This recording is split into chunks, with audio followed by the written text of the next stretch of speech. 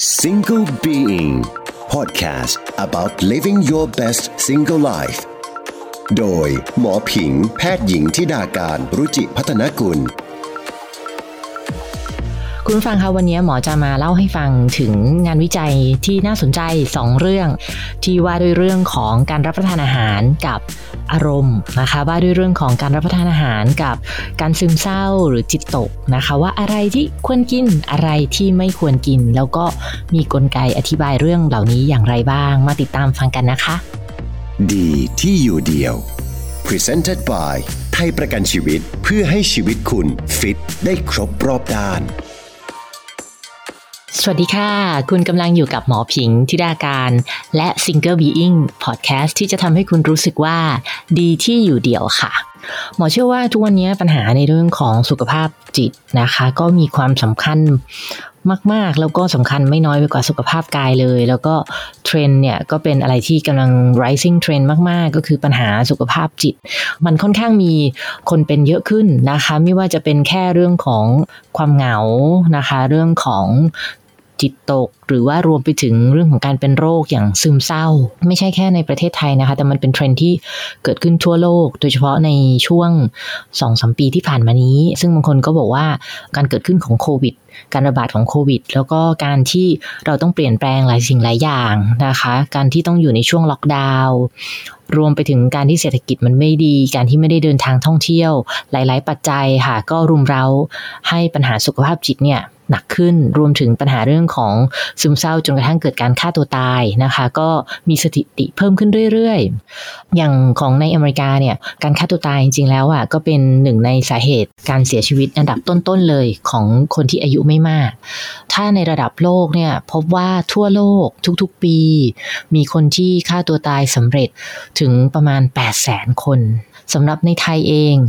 พบว่าสถิติเนี่ยของการฆ่าตัวตายสำเร็จเนี่ยอยู่ที่7คนต่อประชากร 100,000 คนโดยที่เทรนด์ที่เพิ่มขึ้นเรื่อยๆก็คือเทรนด์ของวัยรุ่นนะคะที่เพิ่มสูงขึ้นทุกปี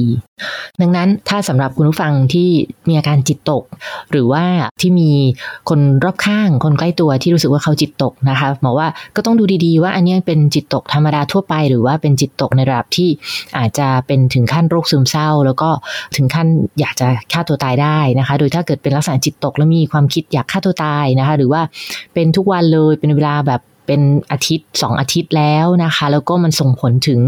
การทำงานการเรียนหรือว่าความสัมพันธ์กับคนรอบข้างอันนี้มันอาจจะไม่ใช่จิตตกธรรมดาก็แนะนำว่าควรที่จะไปปรึกษาจิตแพทย์ความคิดสมัยก่อนที่มองว่าการไปหาจิตแพทย์เนี่ยมันเป็นเหมือนสติ๊กม่ามันไม่ควรอะไรอย่างเงี้ยจริงๆหมอว่าความคิดนี้ควรจะหมดไปแล้วนะคะเพราะว่าจริงๆปัญหาของสุขภาพทางใจอะค่ะมันก็เป็นปัญหาที่ส่งผลถึงสุขภาพทางกายแล้วก็จริงๆมันก็มีคำอธิบายทางวิทยาศาสตร์เกี่ยวกับในเรื่องของสารสื่อประสาทสมองซึ่งแก้ไขได้นะคะด้วยการพบแพทย์ดังนั้นก็ถ้าใครที่คิดว่ามีปัญหาณขณะนั้นนะคะก็พบจิตแพทย์ได้เลยนะคะส่วนคนที่พบอยู่แล้วนะหรือคนที่ยังไม่ได้เป็นหนักขนาดนั้นแค่จิตตกก็อยากจะฟังเรื่องราวสนุกๆของอาหารกับการแก้จิตตกเนี่ยหมอก็จะเล่าให้ฟังค่ะโดยงานวิจัยแรกนะคะอันเนี้ยเป็นงานวิจัยที่เพิ่งตีพิมพ์เมื่อเมษายน 2022นี่เลยนะคะว่าด้วยเรื่องของการศึกษาว่าในกลุ่มผู้ชายอายุน้อยที่เป็นโรคซึมเศร้านะคะเมื่อได้ให้ลองรับประทานอาหารในแบบเมดิเตอร์เรเนียนแล้วอาการดีขึ้นไหมงานวิจัยชิ้นเนี้ยเป็นในแบบที่เรียกว่า randomized control trial นะคะก็คือเขาจะมีกลุ่มตัวอย่างเป็นผู้ชายอยู่ประมาณ72คนนะคะอายุ 18-25 ปีโดยทั้ง72คนเนี้ยเป็นโรคซึมเศร้าแล้วเขาก็แบ่งกลุ่มตัวอย่างนี้เป็น2กลุ่มนึงนี่ก็คือเป็นกลุ่ม control ก็คือให้รักษาด้วยการบำบัดธรรมดานะคะอีกกลุ่มนึงก็คือให้ปรับอาหารนะคะโดยที่เดิมเนี่ยเป็นคนที่รับประทานอาหารไม่ได้ดีต่อสุขภาพอะไรเป็นทานแบบไม่เฮลตี้เลยนะคะก็ให้ปรับมาทานแบบเมดิเตอร์เรเนียนแล้วเขาก็ค่อยๆวัดผลประเมินผลถึงอาการซึมเศร้านะคะตั้งแต่สัปดาห์ที่6ไปจนถึงสัปดาห์ที่12และเมื่อสิ้นสุดสัปดาห์ที่12หรือว่า3เดือนแล้วเนี่ยเขาก็เทียบดูก็พบว่ากลุ่มที่ได้มีการปรับอาหารเป็นแบบเมดิเตอร์เรเนียนน่ะส่งผลให้สกอร์ของอารมณ์ดีขึ้นนะคะคืออาการซึมเศร้าน้อยลงซึ่งเดี๋ยวหมอจะมาเล่าให้ฟังว่าไอ้เมดิเตอร์เรเนียนเนี่ยมันเป็นยังไงแต่ว่าพอหมออ่านงานวิจัยอัน นี้ปุ๊บเนี่ยหมอก็รู้สึกว่าน่าสนใจเนาะก็เอาไปทวีตแชร์ด้วยแล้วหมอก็คิดว่ามันมีงานวิจัยขนาดใหญ่กว่านี้ไหมเพราะอันเนี้ยมันก็ยังแค่72คนนะก็เลยลองไปคุยดูก็พบอีกงานนึงที่น่าสนใจเป็นงานที่ตีพิมพ์ตั้งแต่มีนาคม2020แล้วค่ะชื่อว่า Evidence of the Importance of Dietary Habits Regarding Depressive Symptoms and Depression ก็คือเป็นแบบการแบบดูในเรื่องของหลักฐานแหละว่าพฤติกรรมการรับประทานอาหารเนี่ยส่งผลต่อซึมเศร้าหรือเปล่าโดยเป็นลักษณะของการรีวิวงานวิจัย22ชิ้นมีกลุ่มตัวอย่างทั้งหมดเนี่ย 455,781 คนเขาก็พบแพทเทิร์นบางอย่างที่น่าสนใจค่ะคุณผู้ฟังแพทเทิร์นแรกเนี่ยเขาพบว่ามันมีอาหารบางอย่างที่เพิ่มความเสี่ยงต่อการเป็นซึมเศร้านะคะแล้วก็เป็นอาหารที่จริงๆแล้วไม่ควรจะรับประทานถ้าเกิดว่าคุณเป็นซึมเศร้ากลุ่มนี้เขาบอกว่าเป็นกลุ่ม pro-inflammatory foods นะคะหรือว่าก่อการอักเสบซึ่งก็ได้แก่พวกของหวานน้ำหวานไอศกรีมอาหารมันๆของทอดนะคะฟาสต์ฟู้ดปิ้งย่างฟังแล้วแบบมันอาจจะแย้งกับความรู้สึกของเรานะบางคนก็อาจจะคิดว่าเวลาฉันแบบจิตตกเนี่ยสิ่งที่ฉันอยากทำคือกินไอติมบางคนก็บอกว่าเวลาฉันจิตตกเนี่ยก็ต้องแบบหาอะไรหวานๆกินอะไรอย่างเงี้ยนะคะซึ่งจริงแล้วก็เข้าใจเลยนะมันหลายๆคนก็รู้สึกอย่างนั้นเพราะว่าพวกนั้นเป็นคอมฟอร์ตฟู้ดแต่เขากลับพบว่าอาหารพวกนี้กินแล้วมันจะจิตตกซึมเศร้ามากขึ้นกว่าเดิมมากกว่านะคะรวมไปถึง processed food หรือว่าอาหารแปรรูปต่างๆเช่นเนื้อแปรรูปนะคะเนื้อแปรรูปก็คือเนื้อสัตว์ใดๆก็ตามที่ถูกนำมาแปรรูปไม่ว่าจะเป็นไส้กรอกลูกชิ้นหมูยอพวกนี้คืออาหารแปรรูปเนื้อแปรรูปดังนั้นเขาก็บอกว่าจากการดูในเชิงสถิติเนาะพบว่าการกินอาหารในกลุ่มนี้คืออาหารก่อการอักเสบและอาหารแปรรูปเยอะๆเนี่ยไม่ได้ดีต่อสุขภาพจิตไม่ได้ดีต่ออาการจิตตกหรือซึมเศร้านะคะดังนั้นเนี่ยไม่กินซะหรือกินให้น้อยลงก็จะดีกว่าแพทเทิร์นต่อมาเขาพบว่า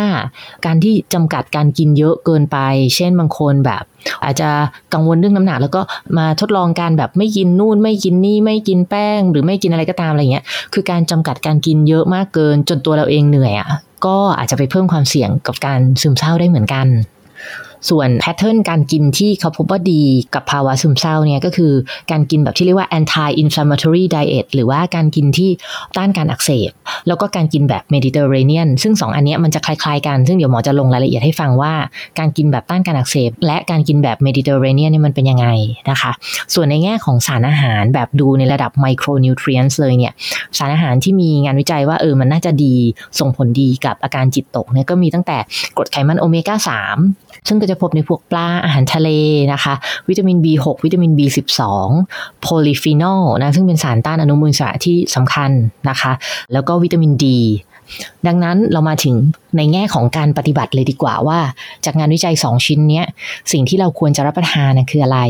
คือจริงๆอาหารแบบเมดิเตอร์เรเนียนมันก็เป็นอาหารที่มันต้านการอักเสบอยู่แล้วนะคะ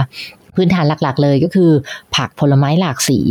ควรจะทานให้ได้อย่างน้อย5กำมือต่อวันนะคะลองเอากำปั้นเล็กๆของเรามาดูวันนี้ทานไปกี่กำปั้นแล้วนะคะอันนี้ก็คือเป็นพื้นฐานนะคะส่วนพวกแป้งเนี่ยก็คือพยายามเน้นเป็นธัญพืชไม่ขัดสีนะคะเช่นถ้าของฝรั่งก็คือเขาก็ทานเป็นขนมปังโฮลวีตถ้าของคนไทยก็คือทานเป็นข้าวกล้องส่วนพวกโปรตีนดีก็พยายามมาจากปลาซึ่งปลาเนี่ยก็จะมีโอเมก้า3นะคะหรือว่าอาหารทะเลอื่นๆด้วยก็พวกนี้ก็สำคัญนะคะมีโอเมก้า3มีวิตามิน B12 การทานถั่วต่างๆรวมถึงการดื่มพวกชาซึ่งชาเนี่ยก็จะมีโพลีฟีนอลนะคะที่เมื่อกี้ที่หมอบอกใช่ไหมว่าเป็นอีกตัวหนึ่งที่มีงานวิจัย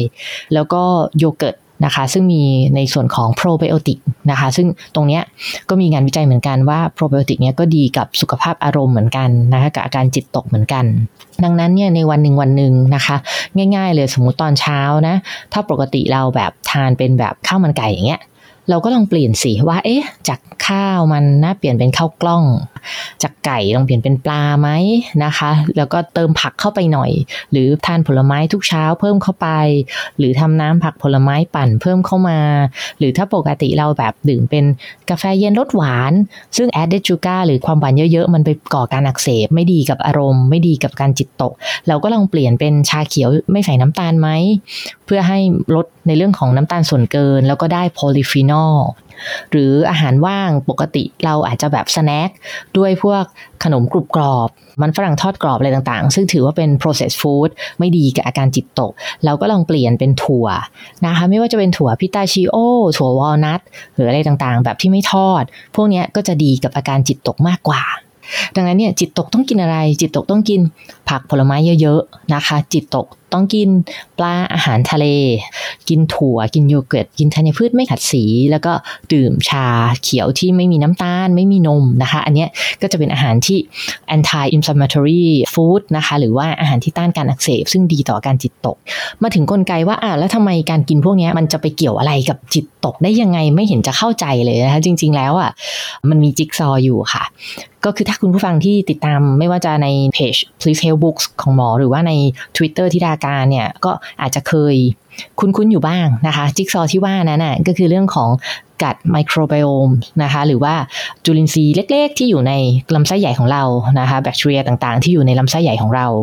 เขาพบว่าการกินน่ะมันจะสัมพันธ์กับประเภทของประชากรแบคทีเรียในลำไส้ใหญ่ซึ่งประชากรแบคทีเรียในลำไส้ใหญ่เราเนี่ยก็ไปเกี่ยวข้องกับการสร้างสารสื่อประสาทต่างๆของสมองนะคะกัดกับเบรนสมองกับลำไส้มันมีการเชื่อมโยงกันอยู่โดยเฉพาะสารสื่อประสาทที่ชื่อว่าเซโรโทนินนะคะซึ่งเป็นเหมือนกับสารสื่อประสาทที่ทำให้เรารู้สึก feel good ดังนั้นเนี่ยการที่เรามีประชากรแบคทีเรียประเภทหนึ่งที่ไม่ดีก็อาจจะส่งผลให้การสร้างของเซโรโทนินเนี่ยลดลงในขณะที่ถ้าเรามีประชากรแบคทีเรียที่ดีที่สมดุลนะคะการสร้างของสารสื่อประสาทก็สมดุลตามไปด้วยดังนั้นการกินดีก็ย่อมส่งผลที่ดีต่อการสร้างสารสื่อประสาทซึ่งก็ส่งผลดีต่ออารมณ์ในทางตรงกันข้ามการกินไม่ดีก็ส่งผลต่ออาการจิตตกเช่นกันนะอันนี้ก็คือเป็นการที่เขาพยายามจะอธิบายกลไกของความเกี่ยวข้องระหว่างอาหารกับอารมณ์แต่อย่างไรก็ตามทั้งหมดทั้งมวลเนี่ยก็ต้องเข้าใจว่าอาหารมันก็เป็นแค่หนึ่งในจิ๊กซอว์ของภาพใหญ่ของเรื่องจิตตกหรือของโรคซึมเศร้าซึ่งจริงแล้วมันต้องมีอาศัยหลายๆสิ่งหลายๆอย่างดูแลร่วมกันไปนะคะเช่นคนที่ต้องรับประทานยาก็ต้องรับประทานยาจะหยุดยาเองไม่ได้จะคิดว่าฉันจะมาทานอาหารดีๆแล้วเลิกกินยาไม่ได้ออกกำลังกายก็เป็นอีกส่วนหนึ่งที่สำคัญนะคะนอกจากกินดีแล้วเราก็ต้องออกกำลังกายเพราะการออกกำลังกายก็จะส่งผลดีกับการจิตตกอย่างมากเลยนะคะรวมถึงการที่เราได้มีการนอนหลับพักผ่อนที่เพียงพอการนอนไม่พอก็แน่นอนส่งผลถึงอารมณ์ได้การที่เราได้ออกไปพบปะกับธรรมชาติได้ออกไปเจอแสงแดดได้ออกไปมีคอนเนคชันกับพื้นดินผืนหญ้าผืนน้ำท้องฟ้าแล้วก็ที่สำคัญคือการที่เราได้คอนเนคกับคนที่เรารักกับครอบครัวกับเพื่อนที่เข้าใจเราทุกสิ่งเหล่านี้หมอว่ามันประกอบกันทั้งหมดไม่ใช่แค่เรื่องของอาหารอย่างเดียวที่จะแก้จิตตกได้แต่ทุกๆอย่างมันต้องรวมกันหมออยากให้คุณผู้ฟังที่ฟังอยู่แล้วก็รู้สึกการจิตตกเนี่ยเป็นกำลังใจให้นะคะแล้วก็อยากให้คุณผู้ฟังเนี่ยหันมารักตัวเองรักช่วงเวลาในปัจจุบันในแต่ละวันนะคะให้รักดูแลชีวิตค่ะอยากให้คุณผู้ฟังเข้มแข็งนะคะแล้วก็หมอพร้อมที่จะเป็นกำลังใจให้เสมอเลยค่ะถ้าเกิดว่าเบื่อหรือเหงานะคะก็คลิกฟังเสียงหมอใน Single Being ได้เสมอนะคะก็มีเป็นน่าจะเป็น100 EP แล้วนะคะแล้วก็ทุกวันศุกร์นะคะหมอก็จะมีตอนใหม่ๆมาอัดให้ฟังเสมอนะคะช่วงศุกร์เย็นๆนะคะไม่ว่าคุณจะติดตามผ่านช่องทางไหนจะเป็น YouTube Podcast Spotify หรืออะไรใดๆก็ตามนะคะแล้วก็ที่สำคัญถ้าอยากระบายอยากคุยอะไรก็สามารถทวีตมาคุยกับหมอได้ที่ Twitter ธิดาการ THIDAKARN แล้วก็ถ้าเกิดว่าอยากอ่านบทความเก่าๆของหมอก็ไปติดตามได้ในเว็บไซต์ www.thidakarn.com ค่ะสำหรับวันนี้ลาไปก่อนนะคะขอบคุณค่ะ Single Being Podcast about living your best single life โดยหมอผิงแพทย์หญิงธิดาการรุจิพัฒนกุลดีที่อยู่เดียว Presented by ให้รักดูแลชีวิตไทยประกันชีวิต